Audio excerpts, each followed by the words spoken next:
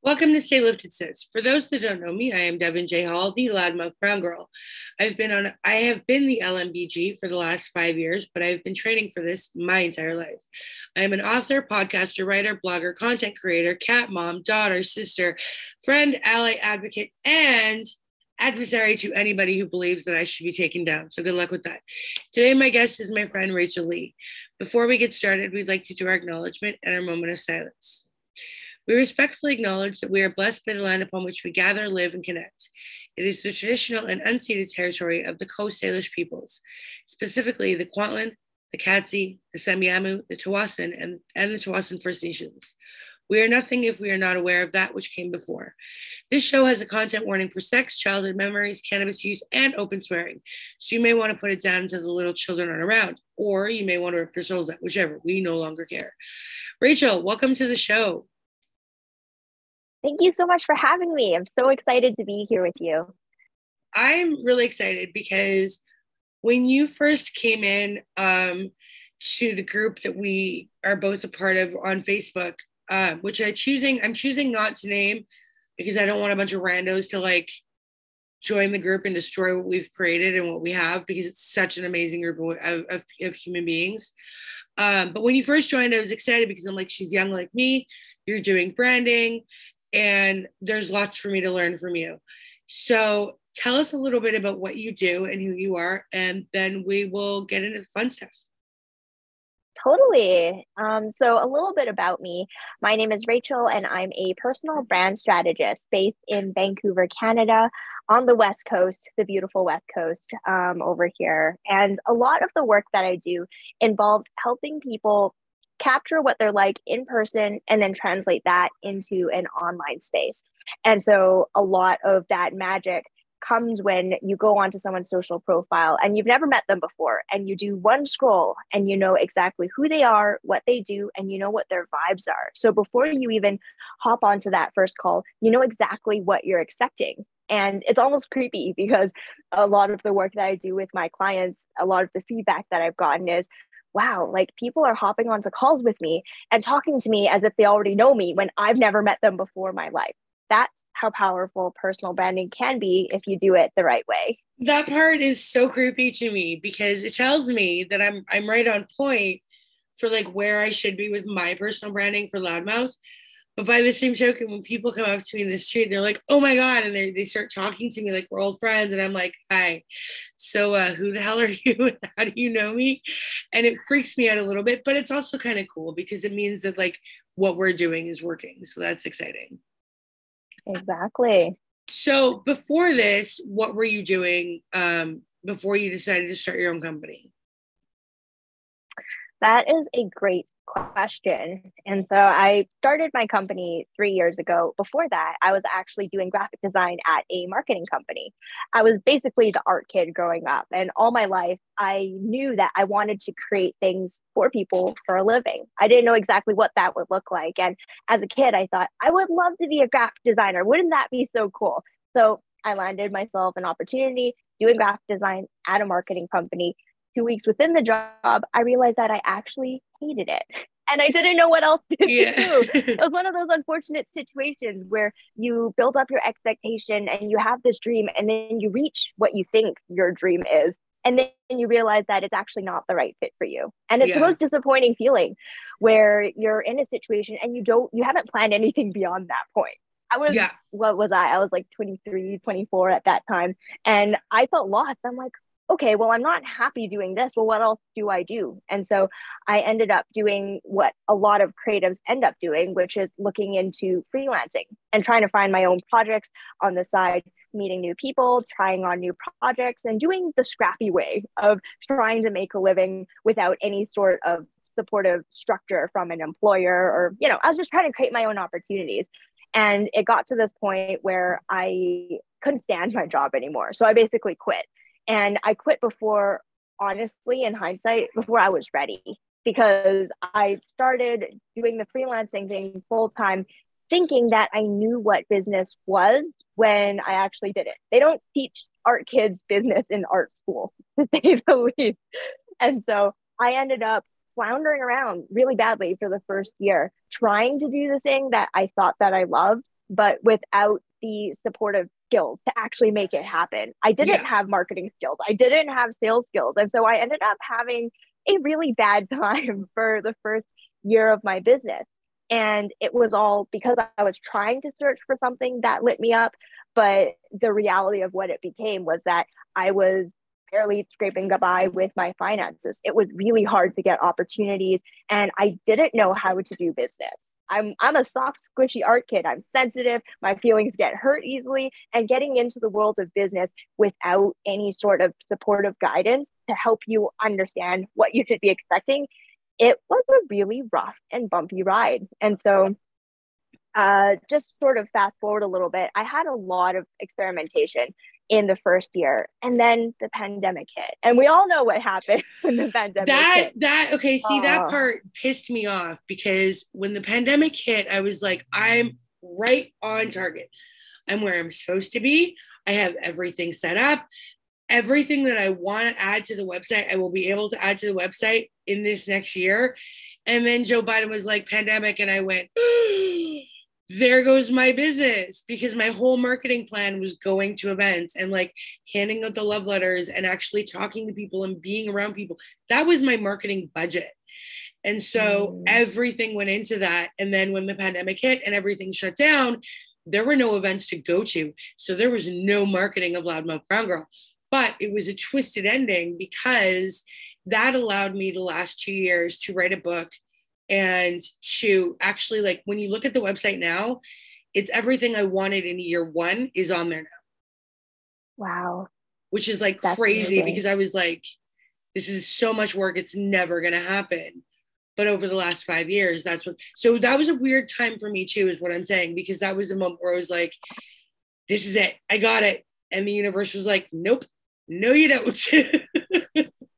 And it's funny how it works, isn't it? Because everyone was en route to something, whether it was a specific career path. So many people got laid off. Whether if it was your business, you had a 5-year plan, everything got slashed. The world had to massively rearrange itself, and we all had to adapt. And it was the same thing even for my business too, where I remembered it was at the start of the second year of my business. And it was at that point actually where I had decided for myself, I'm tired of working alone. I want to partner together with some other people. I miss working together with people where I get to bounce ideas and get creative, and just add my skill to a pool of other people's skills. I want my own team of Avengers. That's basically what that feeling was like. Yes. And so, right? And so I had just hopped on board to a joint venture with one of my friends who was co-founding an insurance brokerage, and it was local, brick and mortar business.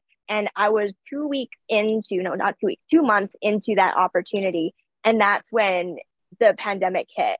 And I had already let go of all my design clients before that. I was just focusing on this joint venture. And I had picked the worst industry because the finance industry is a fossilized industry. It's super traditional, and it was all reliant on foot traffic, and they still fax policies. And it felt like being caught with our pants down. When the pandemic happened, none of us knew what was going on. All right, so we just take a short break because humans came home and did the thing where they needed to get in the house.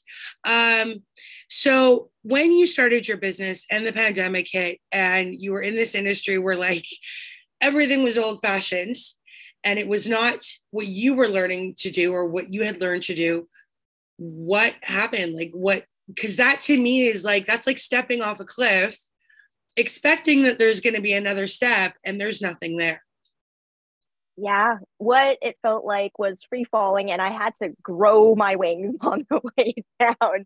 It was honestly terrifying because none of us really knew what to do. And so, in a situation like that where there is no right answer, we ended up hitting Google and trying to figure out, okay, well, how does a business like ours digitize all of our systems and processes, and basically learning how to tread water when we just got dunked into the pool. And so we ended up digitizing the entire marketing and sales system. We ended up building a call center so that we didn't rely on foot traffic anymore. We built sales scripts. And for the marketing system, we actually ended up taking everything online. So we did a rebrand, we revamped the website, and we set up a lead generation system using Facebook ads. And I was totally new to any of this stuff before that too. And there's a part of me that even doubted, like, is it even possible to get leads for insurance off of Facebook? Like, who buys insurance off of Facebook? Apparently, But a lot you'd of be people. surprised. Yeah, like there were so many limiting beliefs that I had that got blown out of the water within a few short months, where we had to scramble and just try a whole bunch of things that we had no guarantee of finding out if it worked until it worked. And it was scary because all of our our finances were on the line. It was like the only stream of income. And this was the period right before government aid kicked in. So it was very, very scary during that period of time. So yeah, that was a huge learning experience, to say the least. I want to go off on a whole different topic because for a variety of reasons, namely the fact that you are an Asian woman in Canada. And during the pandemic, we saw a lot of anti-Asian hate. And during that time, my friend Michelle from the States started a hashtag called Very Asian. She got a phone call and it was this woman being like, could you just be less Korean? And Michelle was like, I am very Asian and I am very proud. And she started this whole thing. She ended up on Ellen. I'm sitting there and I watched her tweet the very first tweet. And I was like, yes, I'm in this. What do we do? Let's make this famous because you are my friend and I love you. And I hate that this is happening. And this is like online digital marketing of messages of love and acceptance and enjoyment of thyself and thy culture is something that Loudmouth Brown Girl is completely about. So I said that to her and she went, I love you. Let's do this. So I didn't do a thing. I did nothing. Let me clarify this. But that was her response to everybody was, I love you. Let's do this. So Very Asian, the hashtag on Twitter, blew up.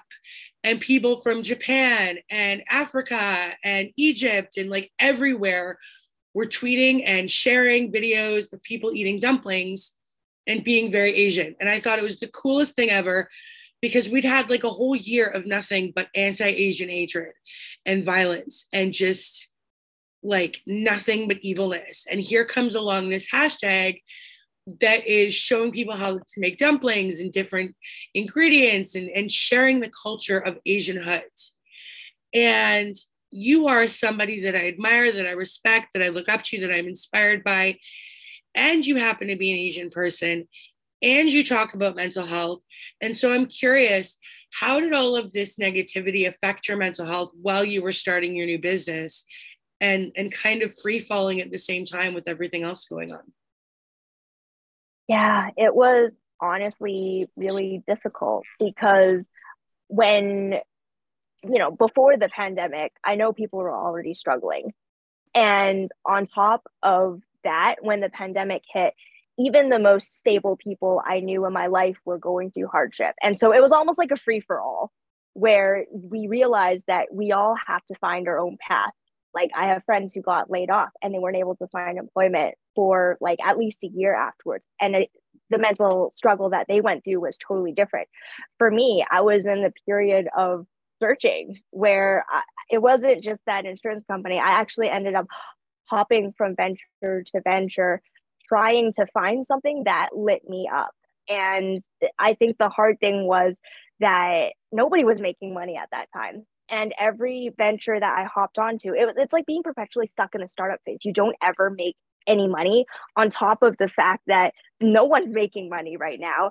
And you're always in this loop of desperation. And so the hard thing is that I would have wanted to enjoy my period of exploration. It's fun and awesome and exciting to get to try different opportunities and work with different people if your financial needs are being met and if you're able to put food on the table and take like, care of yourself. Feed yourself, then yes, hopping around and exploring new things is fun.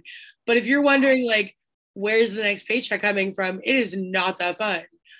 I remember when Joe Biden announced the pandemic, literally all of my friends who deal with anxiety and depression started laughing and they were like, oh, now you're all going to understand.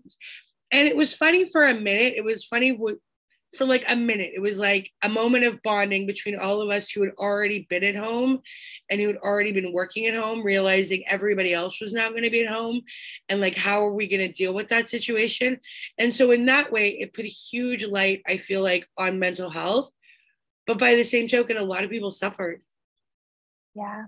And died. Yeah. We lost millions of people.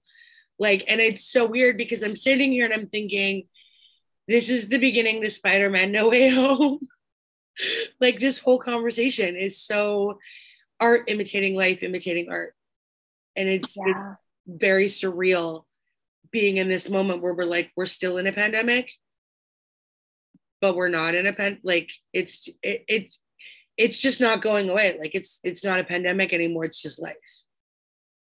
It is. And it, even going off topic for a little bit, speaking to my Asian background, both of my parents actually recently just flew back to Hong Kong to take care of one of my relatives. And I have relatives there who are updating me on the situation. And it's weird because in North America, we know the pandemic is still here, but we live our lives as if it's not. But actually, in Asia, in Hong Kong, it's totally different. They're still in lockdown. They have different protocols that they have to follow, and it's scary because I even hear news about people who openly go against the quarantine restrictions.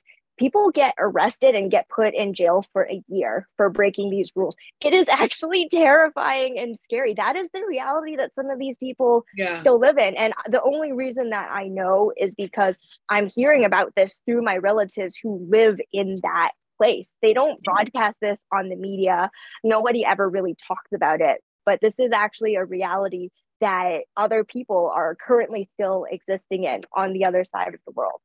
It's scary. Yeah, I think that the pandemic, one of the things the pandemic did is it really opened up the ways that we communicate with each other and what we talk about. Like, you're seeing a lot more men come out and talk about being transgender, and talking about their journey and their experience and sharing, like, this is where I was before the pandemic and here I am now, because they saw so many people die. They see what's happening in Hong Kong or in Australia or in New Zealand or in Paris, and they're going, I might not have that much time to be who I want to be. And so we're seeing a lot more women come out and being like, I'm transgender, or I'm non-binary, or I just came out a couple of months ago and said I'm non-binary and I refuse to pick a gender anymore. And people are like, well, then you can't be the loudmouth brown girl. And I went, but I am.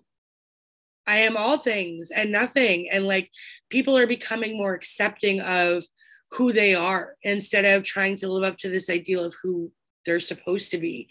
And it's both beautiful, but it's also like, what? Do you know what I mean? Yeah. Like, it's like, it's this weird catch-22. Yeah, I feel like the pandemic has given us almost an excuse to start having conversations that we were too scared of having before the pandemic. And even like looking at my friend circle, I do know friends who during this period of time, they became a lot more vocal about the fact that they were struggling, about their sexuality. Everyone started talking about things that they had kept to themselves before. And I think it's cool that we've actually started this trend of just becoming more open and transparent, because everyone is struggling with something and it's okay and it's normal. And the more that we talk about it, the better we're all able to provide support for each other. And one of the things, as I think about it, just in reflection on the topic of mental health, I actually, during this period of time when the pandemic was in full swing and in North America, when we were still experiencing lockdowns, I got news from the pastor from my old church that I went to in my childhood that one of the teens, I would say, or young adults that was there, and I knew her personally. She committed suicide, and it was someone that I knew from my childhood. And when I heard the news, I didn't want to believe it. And it's hard to imagine, especially within a setting and a supportive community. The church is a community, that someone can be experiencing so much pain that they decide to take their own life. And it was very painful for me to hear that, because it was almost like reality coming around and slapping us in the face and Yeah. saying, people need more support. Even people who are in a dedicated support group can still be suffering. And it is not okay for us to stay silent about it. And that was one of the things that I remembered very clearly at close to the start of the pandemic, that really like brought reality very, very up close. And I had to face it and realize, hey, well, what am I doing with my life? And what are some things that I want to say that other people would benefit from me being open about sharing? Yeah. So it's interesting. Yeah, this is something that I wanted to share on the topic of mental health, because silence is the thing that kills us. It really is. And I think that when it comes to, I've heard it so many times. Like I've been on a radio show where Red FM actually, which you would know from being in Vancouver, years and years ago when I was 23, and they were, oh, we don't talk about people who are brown being in gangs. Well, okay, well now we have a bunch of young brown kids killing each other. We don't talk about Asian kids being in gangs. Well, the store down the street from myself, which for my house, which happened to be Asian owned, a family I know and I love, busted with millions of dollars worth of fentanyl. And their young family now being involved in gang life. And like, it's not that we don't talk about it outside these communities, and it's not that we don't talk about it inside these communities. Everybody's talking about it, whether it's mental health or gang life or sex abuse or cannabis use or drug use or whatever it is. We're all talking about it. We're just not talking to each other. And I think the pandemic has brought us to this place where we're finally starting to actually talk and listen to each other and hear each other. Yes, we've lost a lot of people to suicide, and that is tragic and horrible. But we've also had a lot of people who have chosen not to commit suicide, myself being one of them.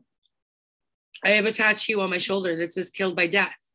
And when I got it, my artist was like, I can't believe you're making me do this to you. And it was like, dude, one of our best friends committed suicide. I'm not going out that way. Like I refuse. And so I get out of the shower every day. I look at my shoulder and I remember, that was your choice. You are not going out that way. And I know that there are people that listen to my show, that come to the website. They haven't chosen to end their lives. And so it's like, I can't help you if you make that decision. But if you choose not to, I'm here 100%. I'm here. Yeah.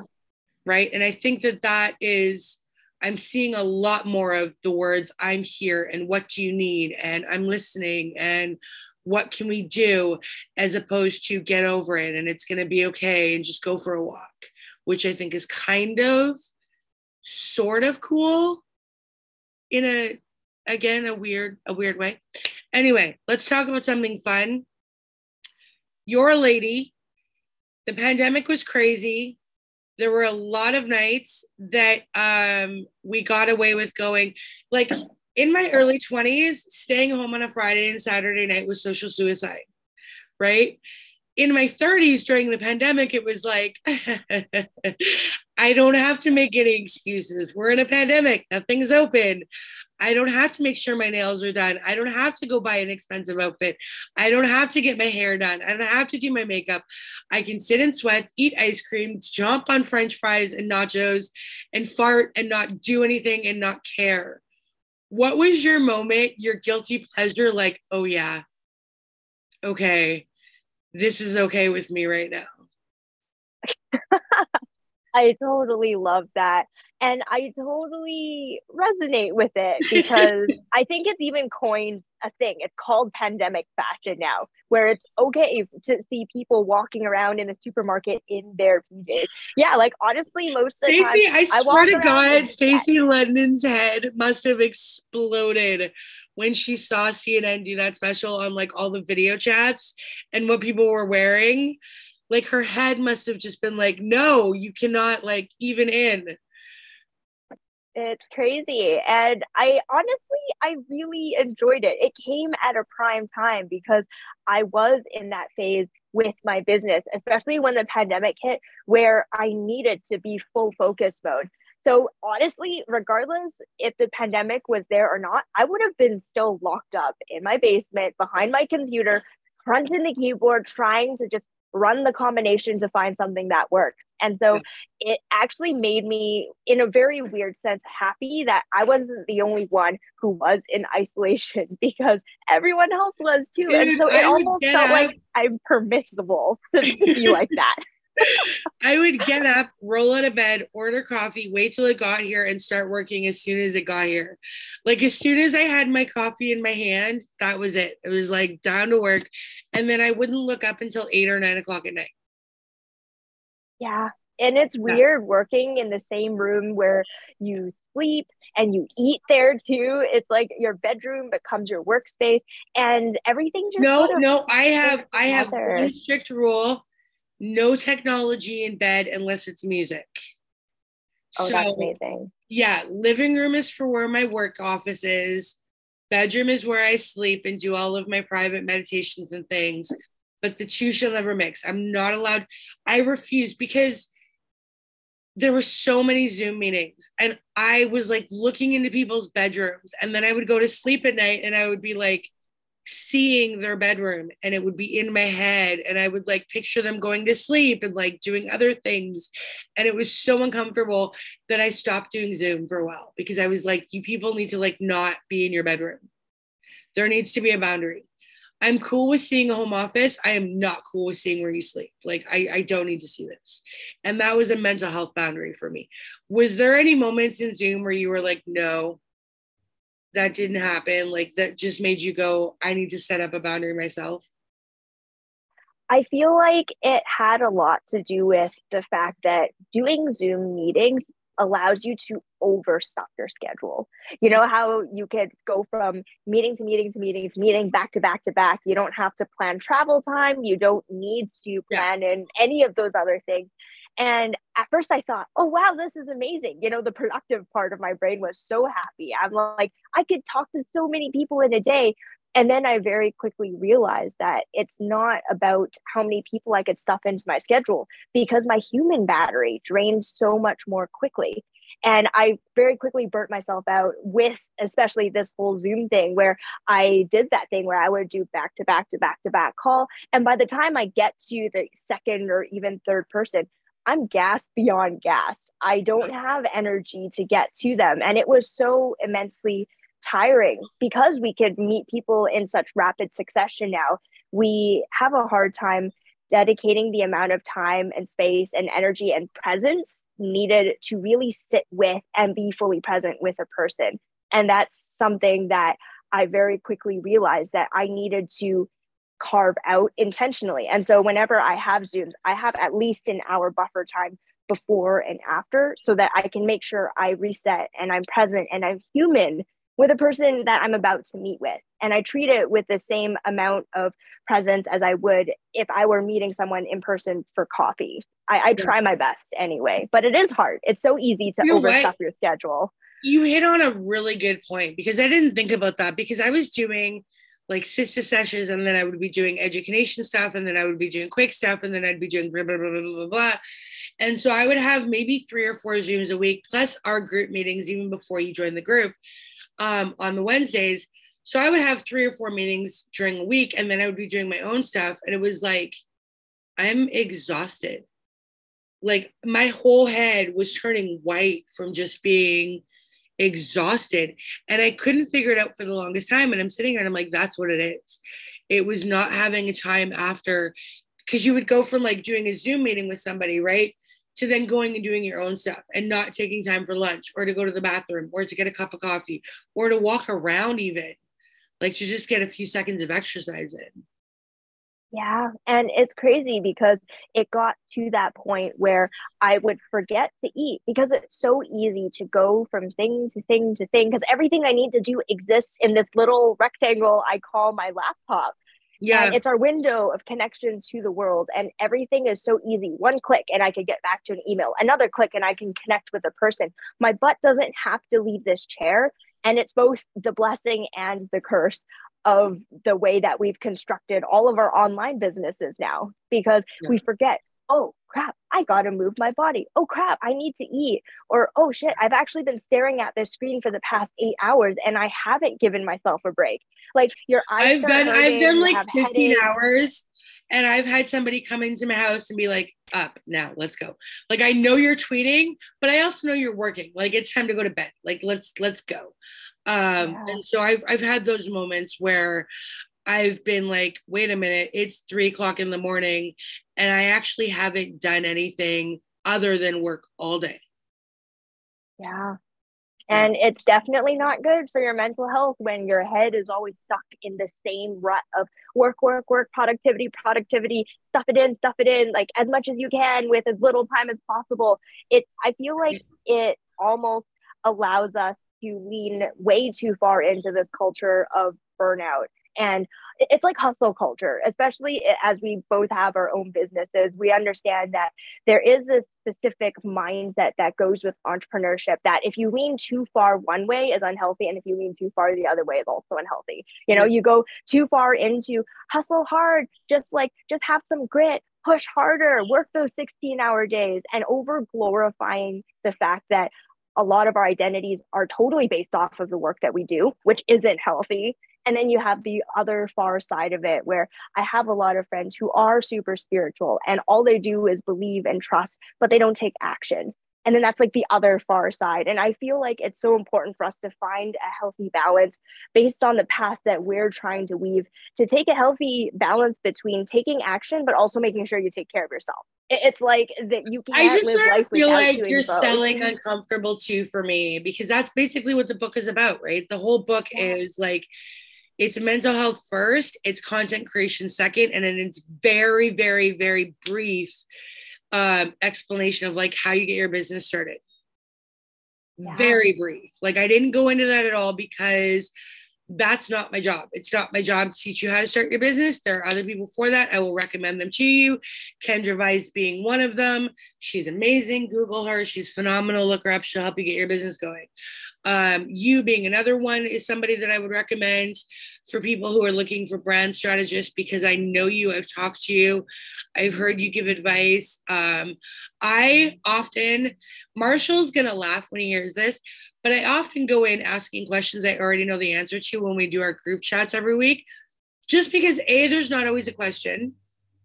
And B, I'm like, what would you guys do? Like, I want to know what like my I guess my cohorts in this group would do, because I know that we're going live and people are listening, right? And it's like, I know you have that education. I know you have that. And it's like, I'm pulling it out of you because I want to see you show people what you're capable of, right? And you do that so beautifully. I was nervous because I was like, this whole conversation is going to be just like me asking questions. But like, I love talking to you. I just enjoy it. Thank you. And I'm so happy that we got connected. It goes to show that regardless of who you meet on your journey and regardless of the connection that you have, there's always something that comes out of it. You know, every time I go into a networking event, even if there's no way that I could collaborate with somebody, well, guess what? We get to be awesome business buds. And once in a while, I'll poke you and say, hey, how are you doing? Like, how are you actually doing? And we get to support each other that way. You know, Yeah. it doesn't always have to be as strict as, hey, what kind of audience are you looking for? I'll send a referral your way. It's not so static as that. Like human beings, we connect and we help and support each other on so many different levels, such as this. We get to collab on a podcast now. Yeah. And who knows, down the line, this might help someone else and they might pass it on to somebody who really needs to hear it. Like everything is so interconnected that I don't think it's as black and white as, okay, how many business cards did I collect at this networking event? How many referrals can I get? Life doesn't work that way. And so why should business? Because business for me is just an extension of life. It's how I want to contribute to this planet and it's how I want to create my impact and help people. That's why I started my business. It's not a money thing. I need money to survive and I do want to make enough to take care of myself and the people I love around me. But for me, first and foremost, it Oh, needs I'm impact. a writer. I gave up the idea of making money years ago. I was like, that's never gonna happen. I'm either gonna marry rich or win rich. Like I'm well aware I'm never gonna be a wealthy writer, but that was never my intent. My intent was I wanted to tell my story. I wanted to help other women tell their story. I wanted to help other non-binary people tell their story. I wanted to help other poly people tell their story. And I needed to learn how to tell my story before I was able to tell anybody else's.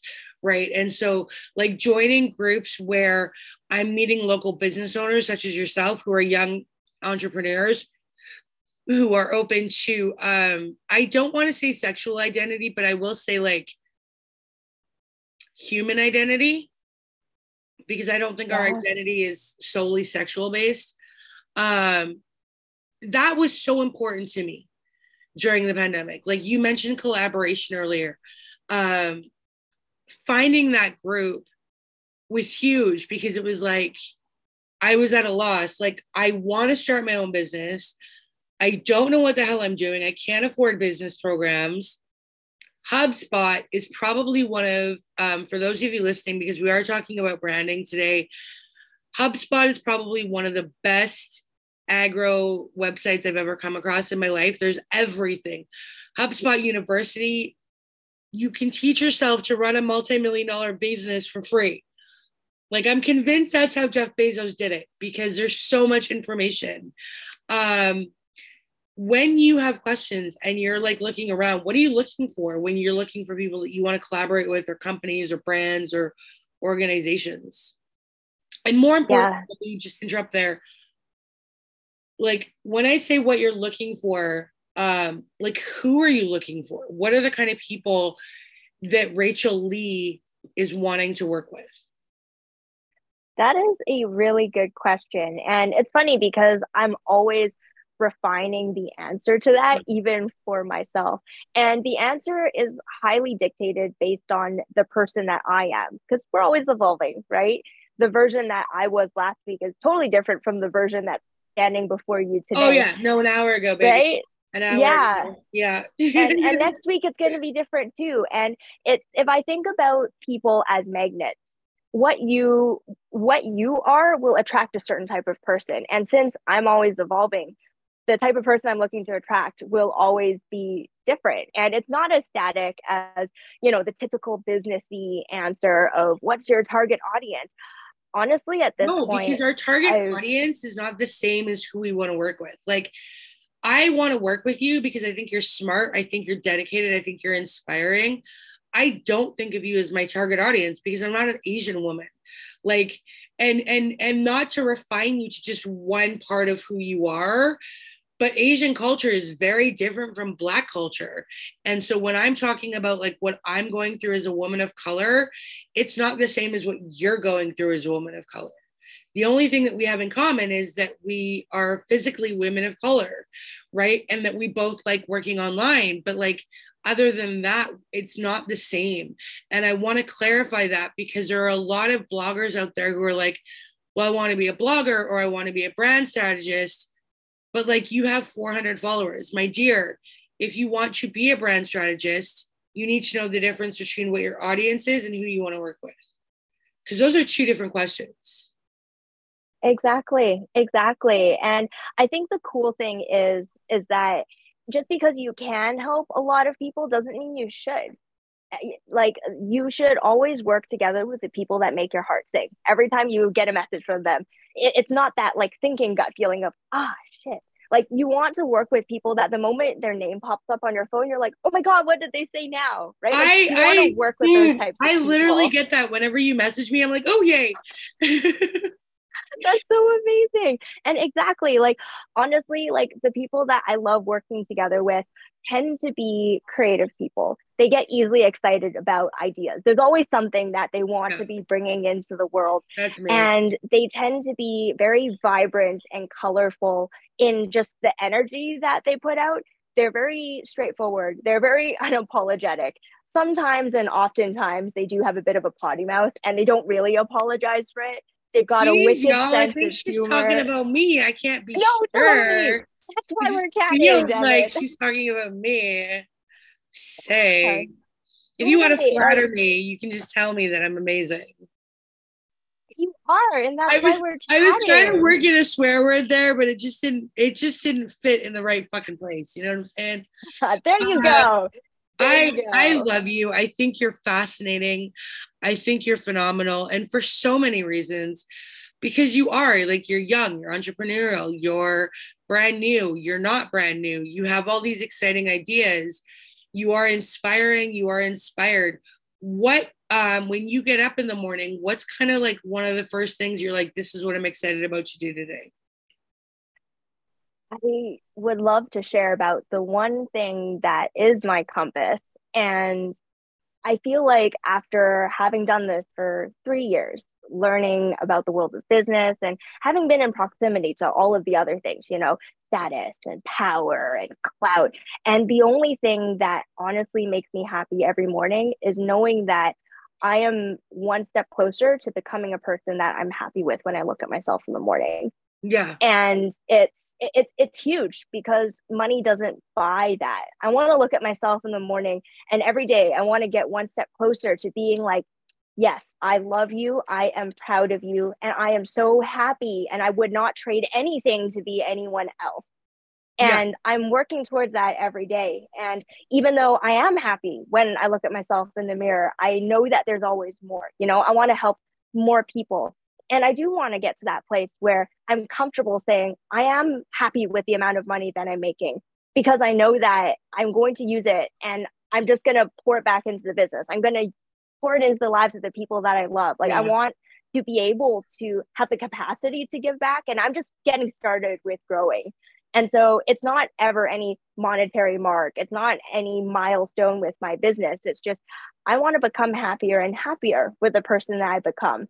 And I want to become better at making decisions that line me up with that path, if that makes I sense. agree with you 100%. It's funny because somebody asked me the other day, they're like, what do you fantasize about when you're in your private moments? And I was like, myself. And he's like, really? And I'm like, fuck yeah, I'm amazing. Do you know all the shit that I survived? Like, do you know what I have been through to get to this point? You walk in and you see a little laptop on a couple of pizza boxes because that makes it easier on my wrist. And you don't understand that, like, what I've put into this brand is sexy. It's beautiful. It's inspiring. It's like, look at my swag. That shit is sexy. It glows in the fucking dark. It's beautiful. It is taken years to get where I am. Of course, I fantasize about myself. I'm amazing. And 5 years ago, I would not have said that. I would have been like, oh, Chris Evans. Today, I'm like, who? Like, it's all about me now. And that is the first time in my life I've ever been able to say that it's all about me. And so when I shaved my head, it was hilarious because everyone was like, oh, that's a choice. And I was like, yeah. And it's fucking sexy, isn't it? Like, how many black Dude, girls do you know with bald hair? None.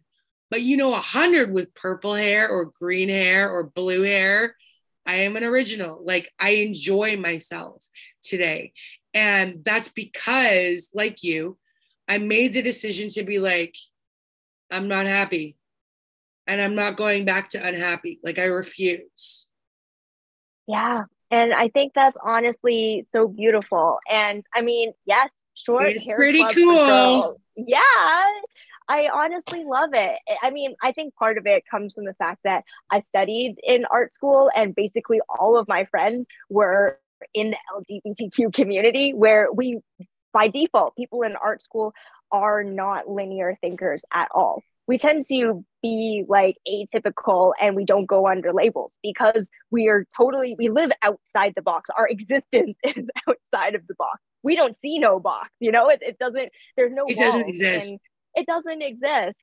And I think that the more that people understand that that could be you, right? Like we go through life and society thinking that we need to conform to this version of us that they're trying to market and sell to us. And we try it on for size and we're like, oh, maybe this will fit. And we all realize that there is no pre-manufactured version of you that exists out there that's going to make you happy. You have to figure that out for yourself. And until you try on that straight jacket of this version of you that the media is trying to sell you, you won't realize that this isn't a good fit. It's a little too tight around the chest. It doesn't fit my butt or whatever it is. And then you have to craft your own identity. Otherwise, you'll I actually feel like, never be happy. sorry. Yeah. The show is stay lifted. I smoked a joint, Sumi. I always do That's this gonna in hit the you show, real and then I good. start coughing, and I usually don't cough on the air, but that's okay. I feel like so many of us in our later 30s are coming to this place where it's like, wait a minute, holy shit. We don't have to be the Sweet 16 version of like the John Hughes version that we grew up with. Like, I was at an event the other night. I was wearing a purple dress. I had a black shawl. It was really cute, and black combo boots. And I was like, oh, yeah, this is me. And I couldn't get a picture of myself like full length in the dress with the boots. But I was like, this is the girl who is at the beginning of the movie, right? And she's the sidekick. She's never the girl in the story. And in my story, I'm the girl in the purple dress with the camo boots, wearing the cigarette in one hand and the joint in the other, and I'm loving it. And so many people are coming into that phase where they're like, oh yeah, yep, that's me. I did that. And it's really cool to witness and to be a part of. And that's where I get my inspiration from. You get yours from art school and from like finding yourself. And I think that that's really neat because it means that we have a lot in common. Is there anything that you would like looking back at your younger self? Do you have any moments where you just shake your head and go, oh, honey, that was a choice? Totally. And it's funny you ask this because I like to see my life as split into two halves. Yeah. And the version that stands before you today is post transformation. Before transformation, I was the good straight A church girl who listened to everything that her parents told her, who drank the Kool-Aid. I drank the whole tub of Kool-Aid from the church. Don't feel from bad. school, I did from that too. society. I did not have straight A's, but I was a good church girl, and I disappointed the entire planet and God and all of God's minions when I got my first tattoos. And Lucifer is laughing now that I have shaved my head. So you are not alone. Yeah. And it's funny because I went through all of that without questioning it. Yeah. And I was happy in that time. Like what you don't know, you don't know. And at that point in time, that was my worldview entirely. And it wasn't until I would say one heartbreak moment where everything sort of just shattered. And I realized, oh, the world is actually so much bigger. And this one little box and this one little pool that I've been splashing around in, I can't help and reach the people that I actually want to reach by staying here. I actually need to go out. And at first I thought, oh, the church was in my mind the vehicle that I would use to help people. I don't tell a lot of people this, but I was actually en route to becoming a long-term missionary after I graduated from university. I was that kid who taught Sunday school. I led small group. I did Bible study. I was going to study seminary and become a long-term missionary because I wanted to literally do that thing where it's like go off to Africa and feed the hungry children because I saw that there was a need. And I thought that the vehicle of the church was what was going to take me there. And it wasn't until I realized that that's limited in scope and I needed to do more. And I was just thinking small. And so I actually had to step outside of that. And what my business is today is just an extension of me still wanting to carry out that same mission to create impact, but doing it differently. I hope to help impact the world deeply, one person at a time, because I feel like that's where change really starts. One person at a time. It's so funny because we have such similar pasts. Like I grew up in the church. And when we were in Calgary, it was Catholic. And when we came here, it was Anglican and then it was Lutheran. But the church as a entity, as an existence of like God has always been a part of our life. And learning to advocate for other people happened in the church. But when I left, I was devastated. I was like, I'm never going to be able to help people again. And then somebody came to me after I wrote my first book and they were like, you're part of my healing journey. And I went, were you on crack? Because that's what I was used to. I was used to working with people who had been using crack or heroin or meth. And so I was like, what part of your healing journey am I on that you're coming to me? And they went, no, I just read your book and it's part of my journey now. It's taught me a lot. And I went, oh, okay. And that was when the light bulb hit. It was like, okay, I can still do advocacy. It's just going to be different than what it was. It's not going to be in the church, but I'm still going to be speaking to the things that matter to me and that are important to me through my branding. And it's possible to have, faith in God and faith in yourself and faith in business and faith in the world all at the same time, which was a huge, huge learning curve for me. Yeah. And it is huge because it wasn't until after I left the church that I actually started to put myself in proximity with the people that I really wanted to help. And I actually allowed myself to hang out in the world a little bit. And my friends that I wanted to help, they were struggling with addiction. They were smoking, they were vaping, they were doing all sorts of things that was just a temporary plug that wasn't actually addressing the deeper issues. And I wasn't able to help them until I actually allowed myself just to be there with them. And so for a little while, like I lived with two roommates, and basically most of the time they were just smoking weed. We were all trying to start up our businesses. We were all struggling with fighting our own demons of doubt inside our head, feeling self-conscious, struggling with our own sense of self-worth, and using all of these things to numb those voices. And it wasn't until I put myself in proximity with that I realized that one of the best things that you can do to help somebody even in situations like that is just to sit there and be with them and say, like, hey, I see you. Yeah. I know you're working through this, and I'm here, and you are stronger than you think that you are, and it's going to be okay. Right? Like sometimes people just need you to sit there and be with them, and instead of what I was always taught in the church, which was, it's your job to fix people. I'm like, no, It's not. Everyone's job is to fix themselves, and you are only responsible for yourself. You can't carry other people's burdens for them. It doesn't work like that. But the best thing that you can do is come alongside them on that journey so they feel a little more supported and a little less alone, right? I posted on Twitter the other day that if and when I choose a partner, it'll be somebody that knows how to carry my luggage, but doesn't need to, right? Like, you need to understand, I am not a mentally healthy person. I've been through a lot. I am like a soldier. I have some PTSD. I've got some shit to deal with. But you also need to understand, I know how to handle myself. I know what I need. And when I need, I will ask. When I don't, I will not, right? And so I feel like for me, I'm not ready to put that much pressure on somebody because, like, dating is hard. It's so fucking hard because, first of all, you have to get past the first date, which is like slaying a dragon. For anybody, regardless of what your gender identity is, the first date is like slaying a dragon because you go out there and you are playing a role and you are never sure what the other person is thinking because you don't know their habits, you don't know their twicks and their twitches and their things yet. So you don't know, like, are they happy? Are they not happy? And they go silent for 2 minutes and like everything in you shuts down because they're quiet. So you're being quiet. Like, you know what I mean? It's a thing. The first date is a fucking nightmare.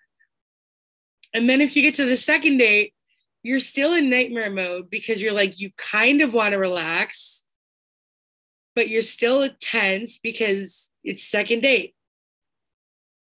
You know what I mean? So when we're talking about branding and I'm coming to somebody and saying, look, I'm a loudmouth brown girl. I smoke weed. I swear. I'm creative. My logo has a cannabis leaf and it has a joint. And these things are not technically, possibly, maybe, I'm not quite sure, legal. I have heard branding experts go, nope, I refuse to work with you. It's too much work. Now I'm using myself as an example because I'm trying to get you business because I love you. And I think you're amazing. And I think everybody should hire you. But not everybody is going to want to hire you. And you're not going to want to work with everybody. So I come to you and I say this. First date, how does it go? What do you tell me to make me want to buy you a steak dinner? I love this question because when you started telling me about what your brand was, I'm like, I would love to date that, like I would love to hang out with you and work together with you, because a lot of what people don't understand about branding is that there is no right or wrong answer about who you are. And it's not my job as the branding professional to say, no, that isn't your identity. I'm sorry, but whatever branding experts you're talking to, like, that's pretty stuck up for them to say that, like, they're not going to work with you because you already know who you are. Yeah. And that's totally just my own opinion, of course. And I come from the ballpark of saying that I might not always agree with my client's branding, and that's totally okay. But as long as that is authentic to who you are and that is who you want to become, do it. Like, seriously, the world will become a better place when we all step further into the identity that we're meant to own. And the world is a horrible place because a lot of people are holding back. And because they're feeling all of this resentment that's super bottled up, they start lashing out at the people around them because they feel insecure and unfulfilled and unconfident. A lot of these other bad things happen. Addiction happens.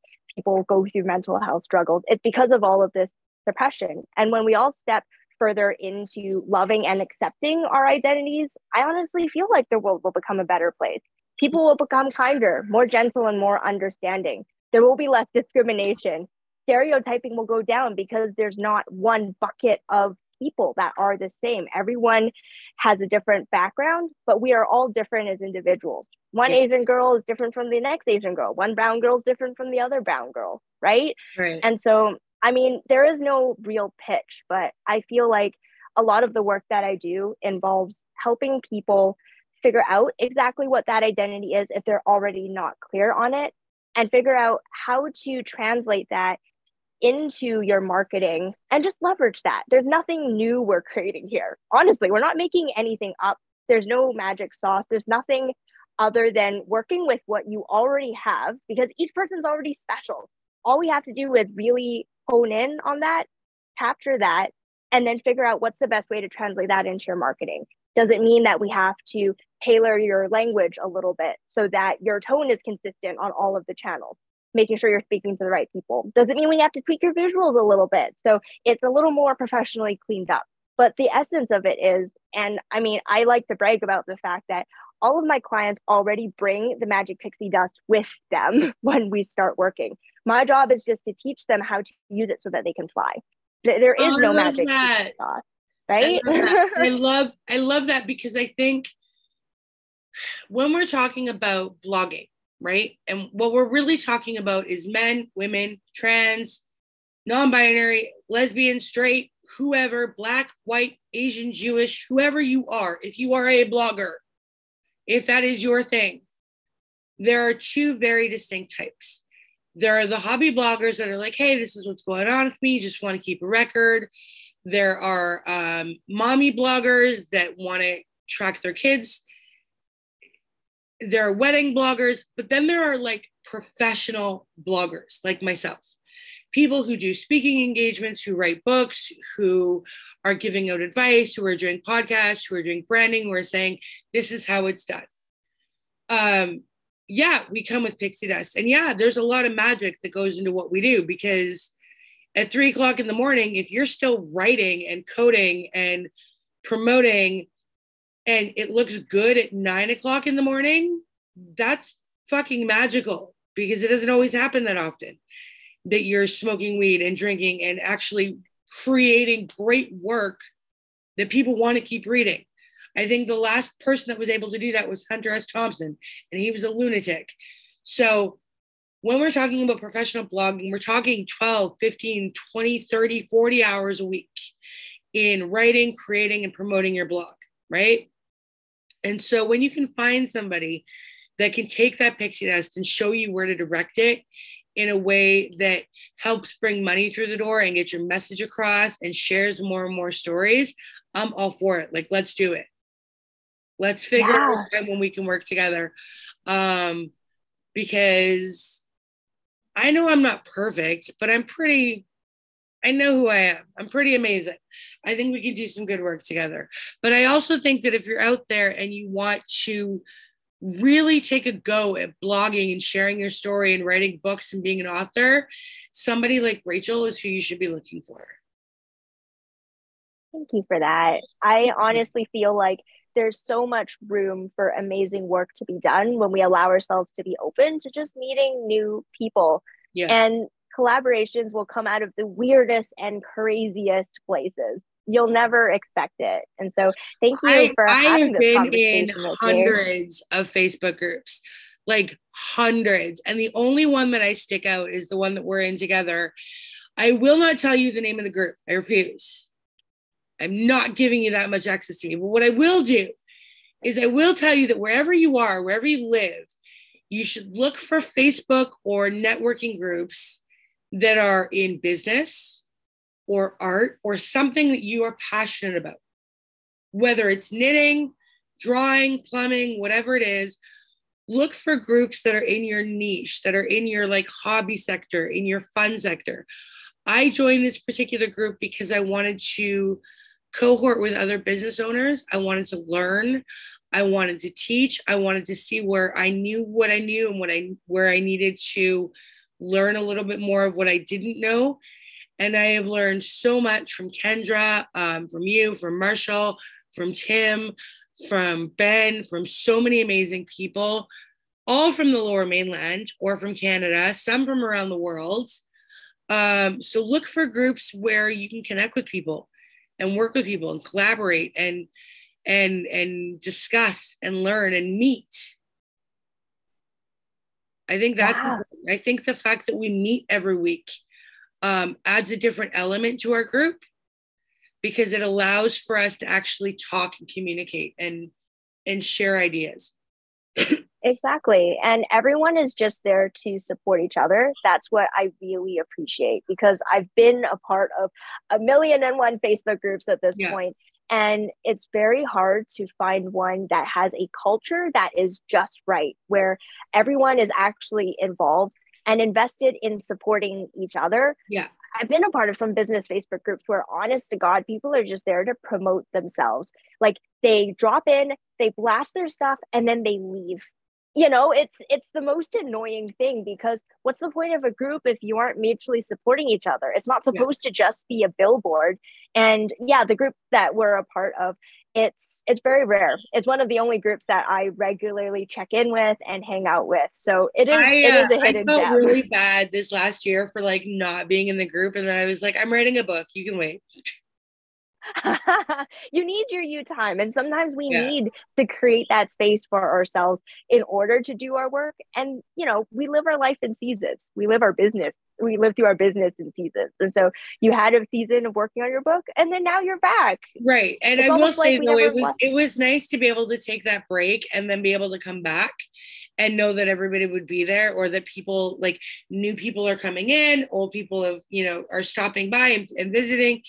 And we're hearing from, barbecue sauce owners and fundraising companies and book dealers and like all like insurance, I don't know what the word is, insurance agents and branding experts. And so like there's a little bit of everybody from different industries. And yet usually whenever a question gets posed, because this is the way it works, we gather, we pose a question, people have the opportunity to get to know each other, and then we answer the question. Usually everybody, like in these kinds of people, disagree, right? And we tend to sort of kind of agree with each other quite a bit in terms of like how we would approach certain things or how we would respond to certain challenges. And even if we do disagree, it's always respectful.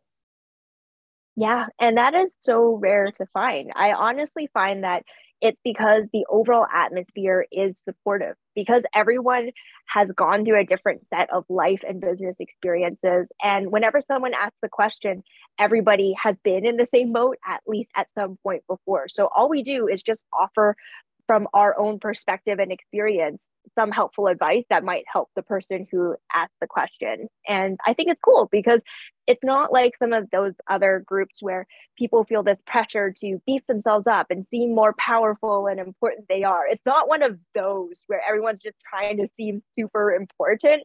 Everyone is very down to earth. And there are some pretty accomplished individuals in our There's some group pretty cool where, people in that group. And I'm like, yeah. there are some days where like I look at myself and I'm like, no, I can't with you people today because you were just so there is almost a light from this group of people that I love so much. And some days it's just too damn bright. And I'm like, I can't, I'm not going to. I'm gonna just sit in my swiggies and just be by myself. But then there are other days where I'm like, I cannot believe that I'm getting this much education from these amazing people for free. Like I am so blessed and so lucky, and I'm just so happy. Where can people find you on social media, and why the hell are you not on Twitter? I actually am on Twitter, but none of my audience is, which totally makes me sad. But I hang out most of the time on Instagram. That's sort of my jam as a creative person. All my visuals are on there. I love to nerd out over stuff like that. My handle is the same across Instagram, Facebook, LinkedIn, and Twitter and TikTok if you choose to find me on those. I'm less on TikTok and Twitter, but I can be if people want to find me there. The handle is Rachel T.Y. Lee, spelled RACHEL TYLEE. And you could send me a message if you want to connect with me. I'd love to meet you guys. And if you have the opportunity to hire Rachel, I do it. First of all, you're just fun to talk to. Like you, this is one of the funner interviews that I've been able to do because when we do these podcasts, people get nervous and it's like, it's not the, as soon as the recording goes off, I'm like, where the fuck was this person for the last hour of my life? Like, where have you been? And you just brought that person already. Like, I already know that like the after show part is going to be fun, but like, I enjoy spending time with you and hearing from you and getting to know you. And I think you're a really fun person to be around. And I think when we're talking about doing online branding, you want to work with somebody that's fun because it's online work is exhausting and it can kill your brain. And when you're working with people that are fun and interesting to be around, it doesn't feel like work. And that makes your time more enjoyable. And I think that that is so powerful. It's a gift. So thank you for sharing that with us. You've been listening to Stay Lifted Sis. I am your host, Devin J. Hall. Rachel Lee, thank you so very much. Can you give us that Twitter name one more time? Yes, and thank you for having me. My handle across all the social media platforms is Rachel T.Y. Lee, spelled RACHEL TYLEE, and hope to see you there. And don't forget to check rachellee.com. I will put all the information in the show notes. And if you want to hear more from me, you can check me out at loudmouthbrown.com. Thank you for listening. We love you. And don't forget to stay lifted, sis.